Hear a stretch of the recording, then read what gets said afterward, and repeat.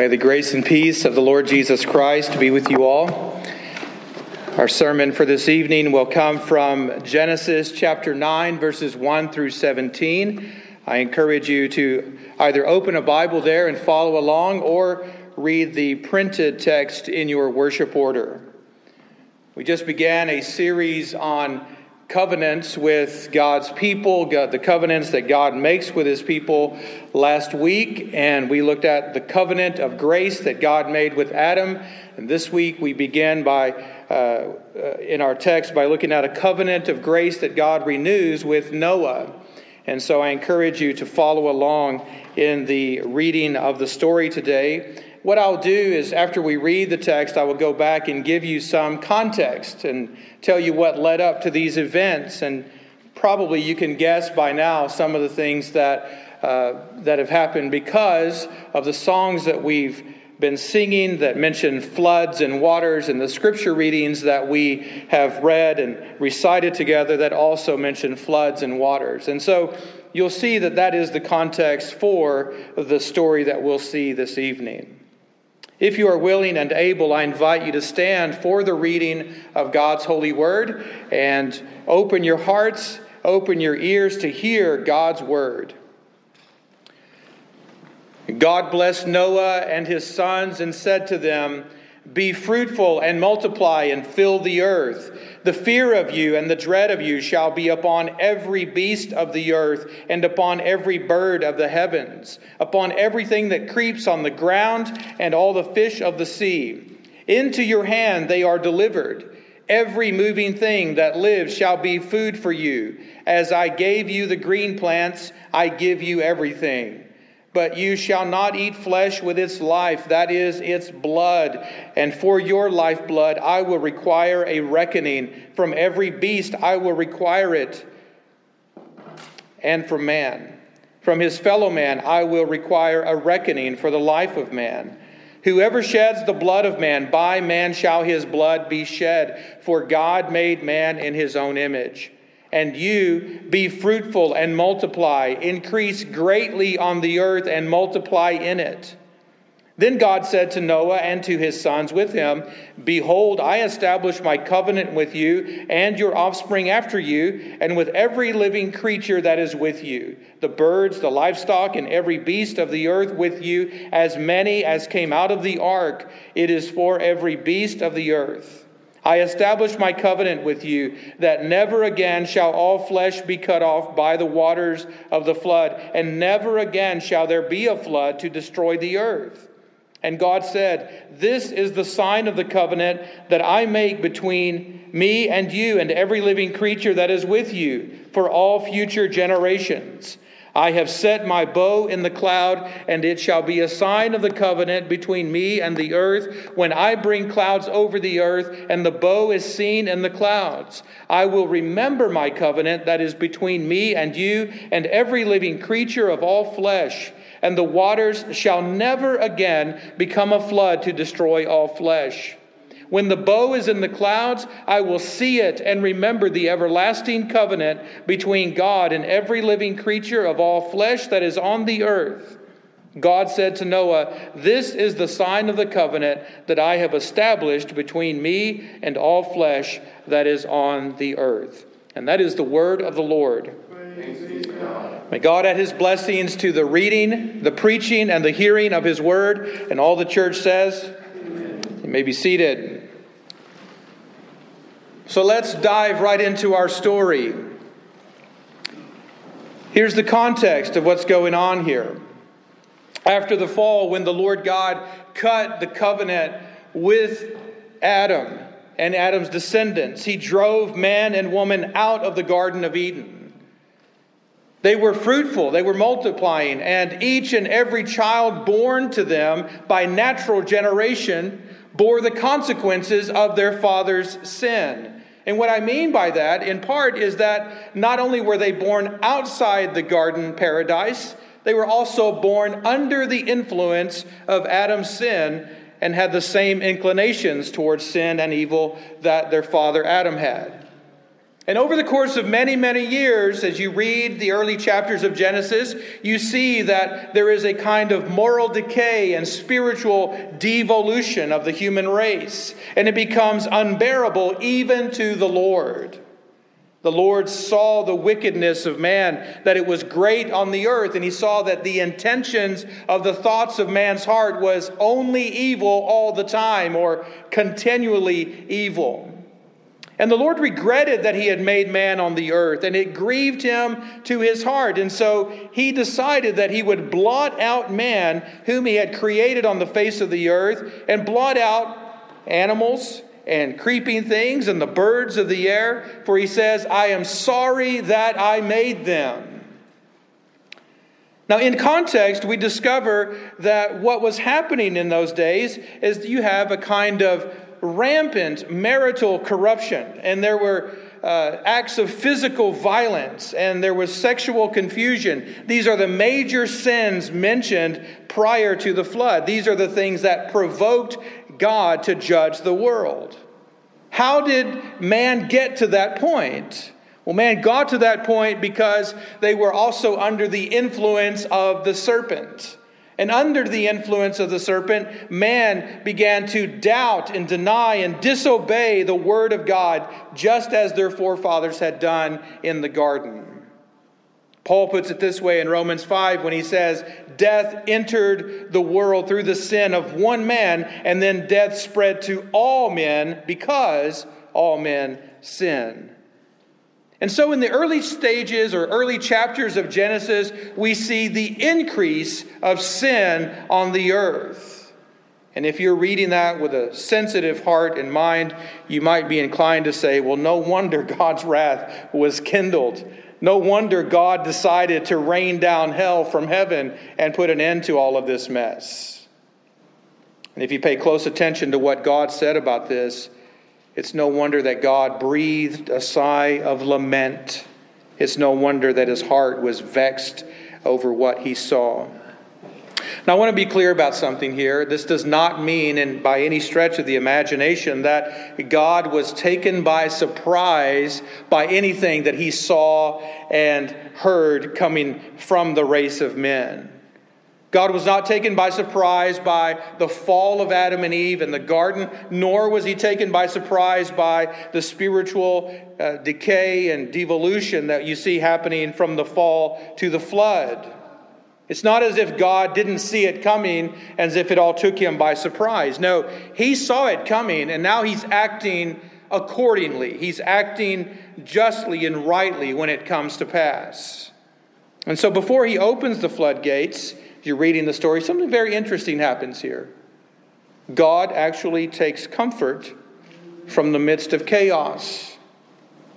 He takes comfort from the midst of chaos, and that comfort comes in the form of a man named Noah, whose name means comfort. Noah found grace in the eyes of the Lord. And when you go back and read, you'll see that Noah becomes like this shining light in the darkness. He is a blameless man in the midst of a crooked and depraved generation. Throughout the course of Scripture, as you piece together the bio of Noah, you learn that he was a preacher of righteousness who came from a long line of preachers, like Enoch, who walked with God and then one day was no more. And like Seth, who moved people in his day to call on the name of the Lord. Well, Noah's ministry was not as fruitful as Seth's or as Enoch's. But there's Noah standing against the rising tide of moral decay and spiritual decline in his generation, preaching righteousness to a people who are entirely, utterly unrighteous and totally depraved. Now, some pastors like to tell this story, and they like to imagine that Noah was preaching righteousness while he built the ark, and that he was trying to persuade as many sinners as possible to join him in this building project and to find their way into the ark. I used to preach a story like that as well, and it makes for a very compelling work of imagination. But the main problem with that is it doesn't line up with the text. It doesn't line up with what the story actually tells us. Read the story carefully, and you'll see that God told Noah, everything that is on the earth shall die, but I will establish my covenant with you, and you shall come into the ark, you, your sons, your wife, and your sons' wives with you. Period. Full stop. End of story. The book of Hebrews puts a sharper point on this when it says that by faith Noah, being warned by God concerning events as yet unseen, referring to the flood, in reverent fear constructed an ark for the saving of his household. And by this act he condemned the world and became an heir of the righteousness that comes by faith. And so it was that God established the covenant of grace with Noah and his household. O. Palmer Robertson says in his book, Christ of the Covenants, the righteousness of the single head of the family served as the basis for including his whole household in the ark. It's remarkable. Men, can I say something to you just as an aside? Look at Noah, and you'll see that Noah prioritized the salvation of his family. He didn't just prioritize his family, but the salvation of his family. There was nothing more important in Noah's life than his family coming into the ark and coming into the covenant promises of God. These are serious matters and serious times. What was looming out before them was that God was about to unleash this weapon of mass destruction called the flood. And he was about to unleash it against the culture of the serpent.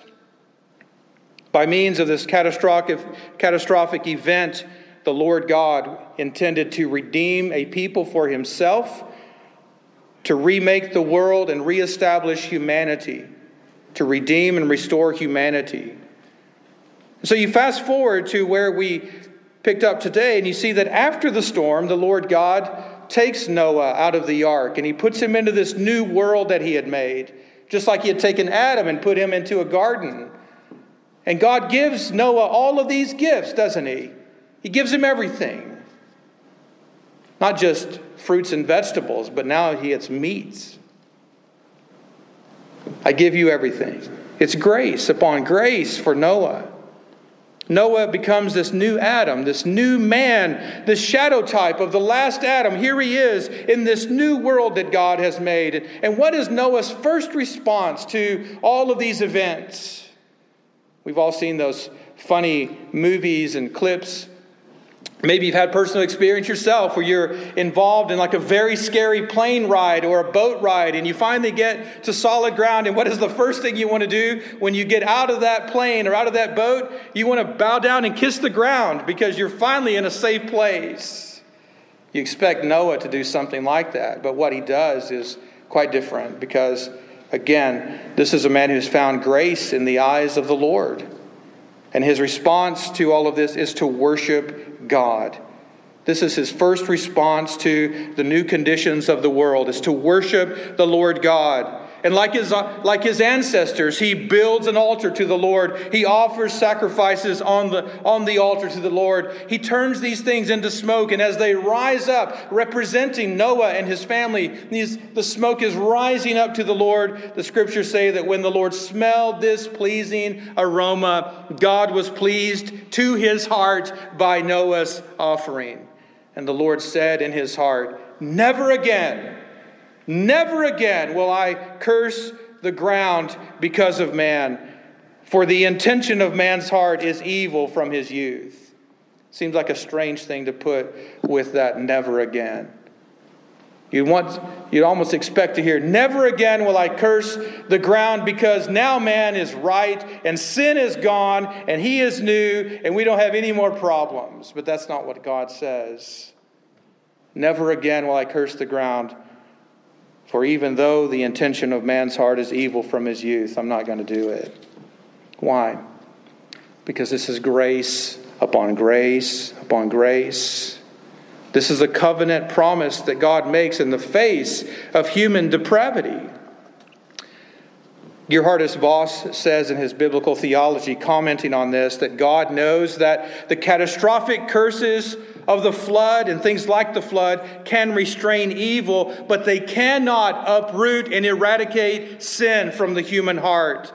And so dealing with our sin problem requires God to do something even more extreme than something like a flood. Now, some of you already know what that extreme thing is, don't you? But until that extreme thing comes about in the story of the Scriptures, for now, we are left with God reestablishing with Noah and his household the covenant of grace, and with all other creatures and the rest of God's creation. Now, this covenant comes with a certain set of stipulations and sanctions, which is a fancy way of saying that God has given man some principles, and He's given man some permission to do things and some prohibitions. In other words, this comes with a set of expectations. And here's what God wants man to do. He blesses Noah. First thing you see in chapter 9, God blesses Noah, and that means that God has received Noah into his fellowship, and He is not cursing him. This stands in sharp contrast to what happened in the flood. And then God gives these principles, permissions, and prohibitions. Keep that in mind. As God's image bearer, man is to procreate and to propagate the human race. God says, be fruitful and multiply and fill the earth. So this is an echo of what God had given to Adam and Eve. As God's image bearer, man is to promote and to protect life among all of the creatures of our God and King. The fear of you and the dread of you shall be upon all the creatures of the world. And so God has elevated man above all of these other creatures. As God's image bearer, man is to punish life destroyers by putting them to death. This is the part of the covenant that disturbs many people. God says, whoever sheds the blood of man, by man shall his blood be shed. Why? For God made man in His own image. And we're going to come back to that in just a moment. But keep in mind that these are the principles that God lays out. He gives him a set of permissions. Permissions, these are things that Noah and his household and the rest of us are free to enjoy. Every moving thing that lives shall be food for you. It's pretty exciting, right? I mean, if you like meat, if you like tacos, if you like steak and burgers, if you like chicken, if you like bacon, this is good news for you because God has given every moving thing that lives as food for you. If you like green plants, you're free to eat those as well, but you're no longer restricted to a fruit and vegetable diet. So thank God for the flood and for His grace after the flood, right? Now I realize that there is a whole movement of people who are for the ethical treatment of animals out there. And they have certain ethical standards that they would like to bind and apply to the rest of us. But I just want to push back on those people a little bit and say that those standards that they have are not rooted and grounded in the revelation of God. They are simply rooted and grounded in their own personal preferences and experiences. In other words, their ethics are not rooted and grounded in truth, but in unreality. There is a world of difference between man and animal. And God has elevated man above animals and given him glory and honor and crowned him with a kind of liberty and dignity and responsibility that He did not give the animal kingdom. And man is to rule over them and to rule over them responsibly. So God has given the gift of fruits and vegetables and meat. And as the Apostle Paul will say later in the Scriptures, these should be received with thanksgiving by those who believe and know the truth. For everything God created is good, and nothing is to be rejected if it is received with thanksgiving, for it is made holy by the word of God in prayer. Now, none of you are required to eat meat if that's not your thing. If you prefer just to eat vegetables and fruits, you're free to do so. but you're not free to prevent other people from eating meat if that's what they wish to do. For God has established this for us. And we want to keep in mind, even when it comes to things like food and drink, that it is God and not man who sets the limits on what we can and cannot eat and drink. It is God and not man who does that. That leads us to a couple of prohibitions here. The covenant says you shall not eat meat, eat flesh with its life in it, that is, with its blood. Seems like a strange thing to say, but it goes without saying that we, by and large, eat our meat without blood in it. Hunters and butchers for years have made a point of draining the blood out of the meat before they wrap it up, package it, and sell it to us, right? So man has been prevented from doing this, but why? What's the rationale? And God says, because the life is in the blood. The life is in the blood. And the life blood of every creature is sacred to the Lord. And so you want to be careful about this. There are some people who jokingly will say when they go hunting, I'm going out to murder a deer, I'm going out to murder a wild hog. In reality, you're not murdering an animal, for no one can murder an animal. Murder is only committed when one man unjustly takes the life of another man. The covenant does not explicitly say here, thou shalt not murder. God will say that later. But as we're reading between the lines, guess what it does say? Implicitly. It says implicitly that God will require a reckoning or an accounting of man's lifeblood. So here we have a warning and a threat that mankind will give an account to God for the way we treat our brothers, our neighbors, our fellow image bearers. For all the blood that mankind sheds on the earth, there will be a reckoning. God will want to know who shed it, why it was shed, where it was shed, and man will give an account to God. So the question is, what should happen if one man does in fact murder another man? In other words, what should happen if people begin to act in this new world the way they acted in the old world before the flood? And that leads us to a very difficult part of this covenant, which has to do with punishments. These are the punishments, the sanctions. It is written, whoever sheds the blood of man, by man shall his blood be shed. And what is God's rationale for this? His rationale is, for God made man in his own image. Now we have seen that man, as God's image bearer, must promote and protect life. And one way God expects man to do this is by punishing manslayers, murderers, life destroyers. And how is man made in the image of God supposed to deal with a murderer? According to this covenant, by putting them to death. And so we see in Genesis 9 that God himself established what we have come to call capital punishment.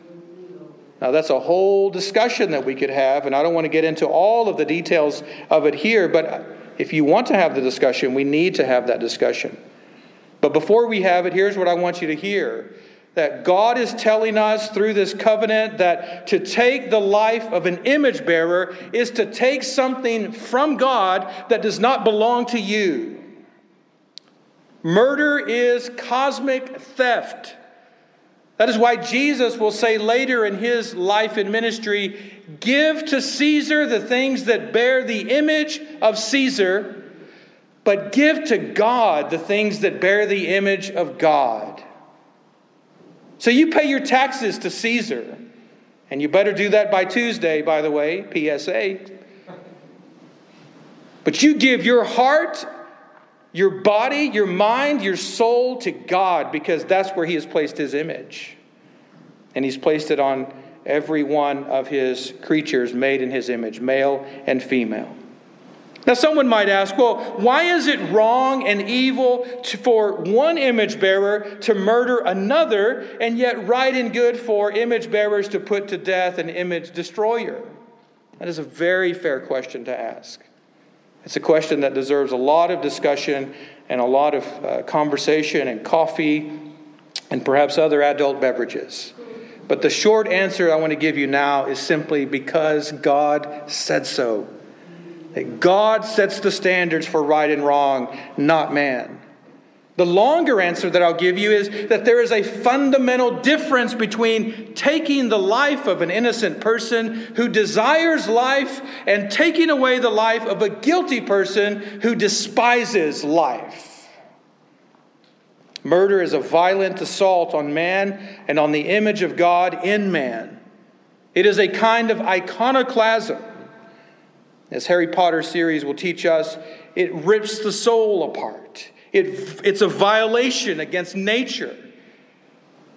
But it's deeper than that, and even worse than that.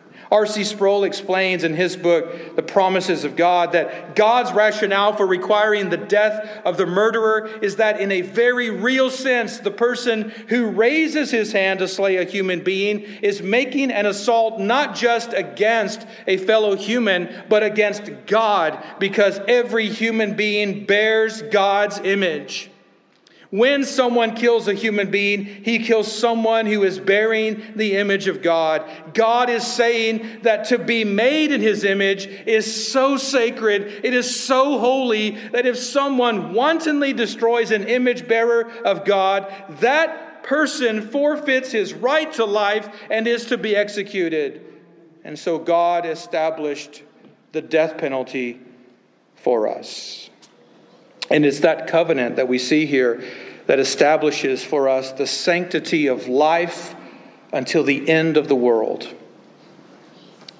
I want to remind you that one of the major reasons God opened the floodgates of judgment against the world and Noah's generation was because the world was filled with violence.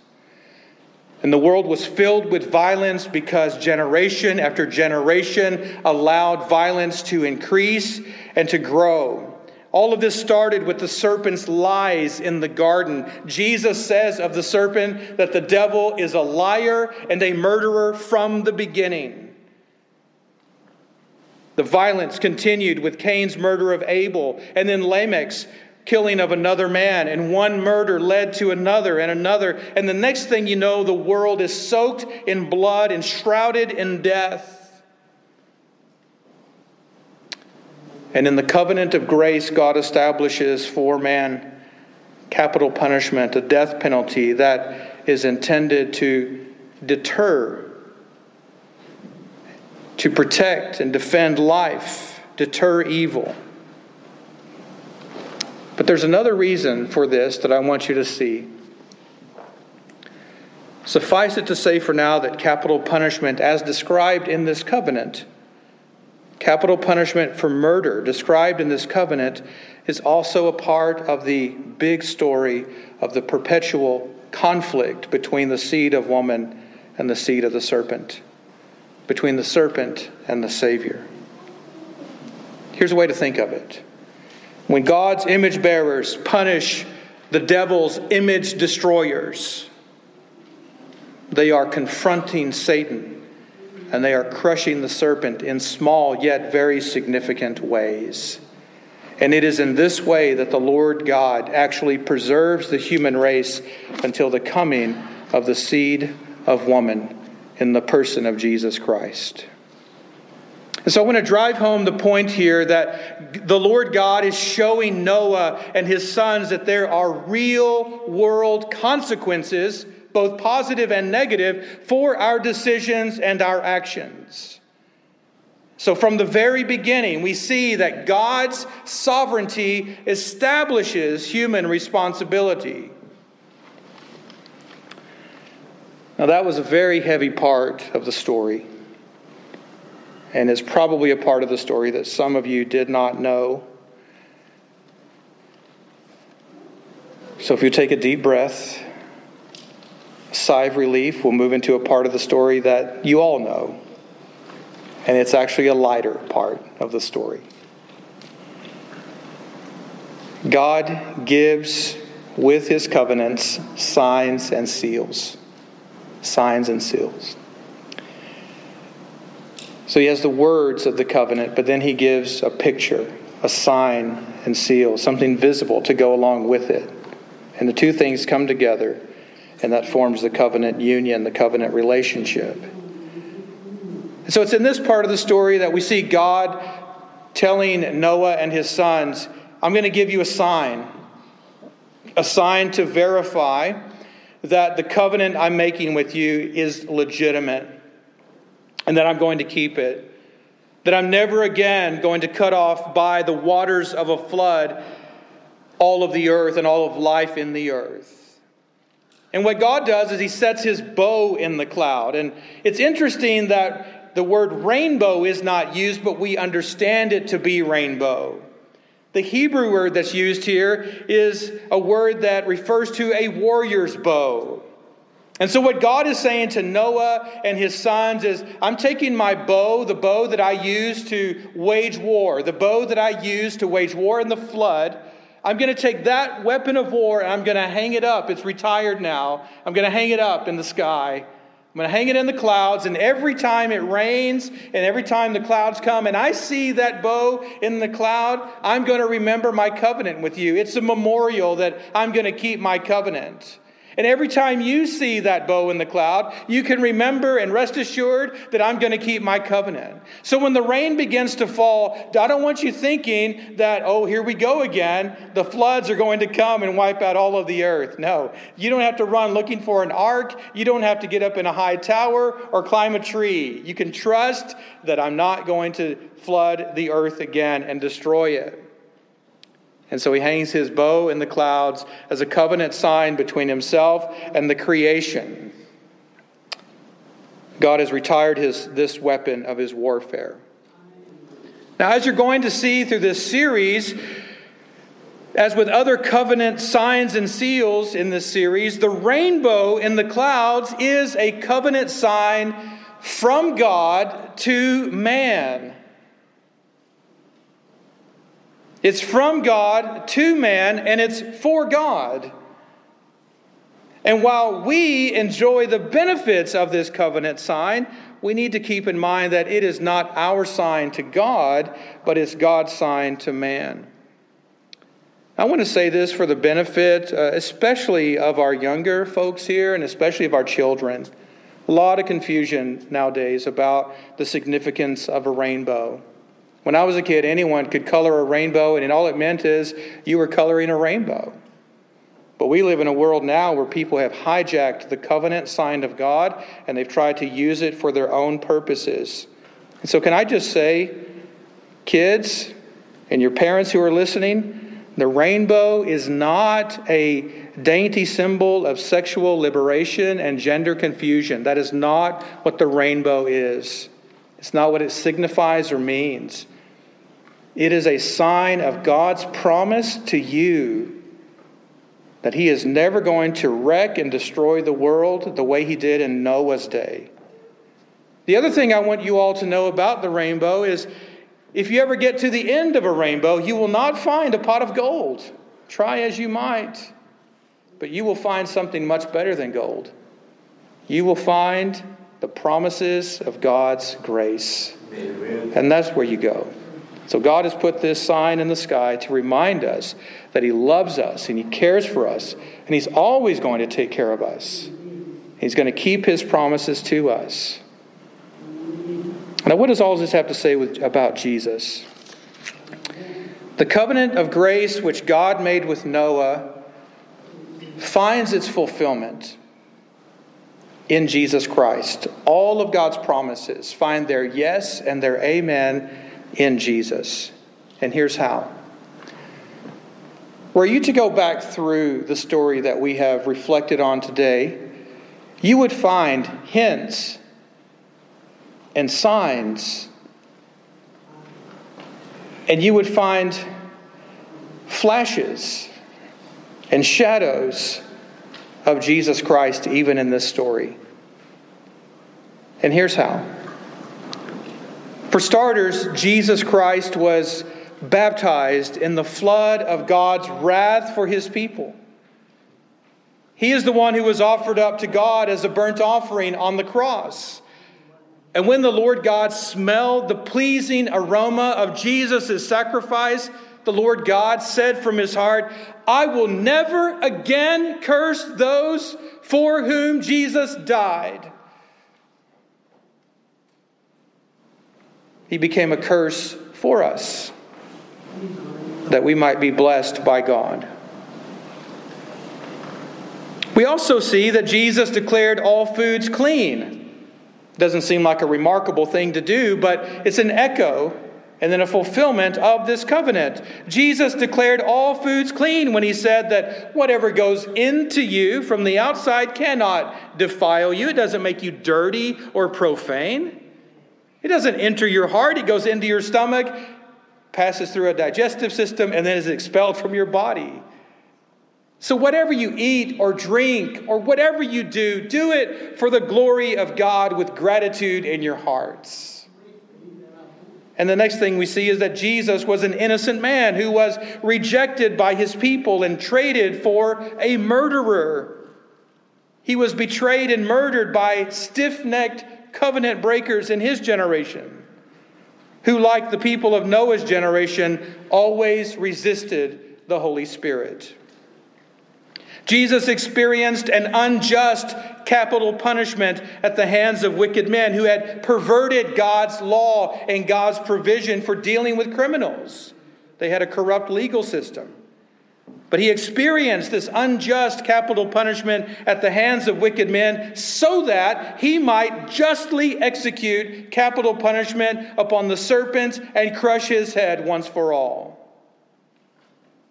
And then finally, we see that Jesus was raised from the dead and sits at the right hand of God. And around his throne, there is a rainbow that has the appearance of an emerald that shines like a stained glass window with all the radiance and the brilliance of light refracting through precious, translucent, colorful stones. In other words, when we see Jesus exalted to his throne at the right hand of God, around him is a warrior's bow, which is still hung in the sky. His promise is still kept and still unbroken. And last but not least, we see that Jesus is in fact remaking all things, making all things new. That God has preserved creation from the time of Noah forward so that Jesus can remake all things. And there will be a new heaven and a new earth, and God's dwelling place will be with man, and he will dwell with them, and they will be his people, and God himself will be with them as their God. And he will wipe away every tear from their eyes, and death shall be no more, neither shall there be mourning, nor crying, nor pain any more, for the former things shall pass away. God has reestablished his covenant of grace with Noah and his descendants and all who came after them. And we reap the benefits of that covenant of grace even today, a grace that finds its ultimate fulfillment in the person and work of Jesus Christ. If you haven't put your faith in Christ, if you haven't explored who he is, if you haven't sought out how to know him, we urge you with all your heart to do that. And we would love to help you if at all possible. But know that whatever God is doing in the world, he does ultimately for the glory of God in Christ and for the good of all the people who are in Christ. And we plead with you with all of our hearts that you will turn from your sin, put your trust in Jesus, and come and be a part of this covenant people whom God loves. Let us pray together.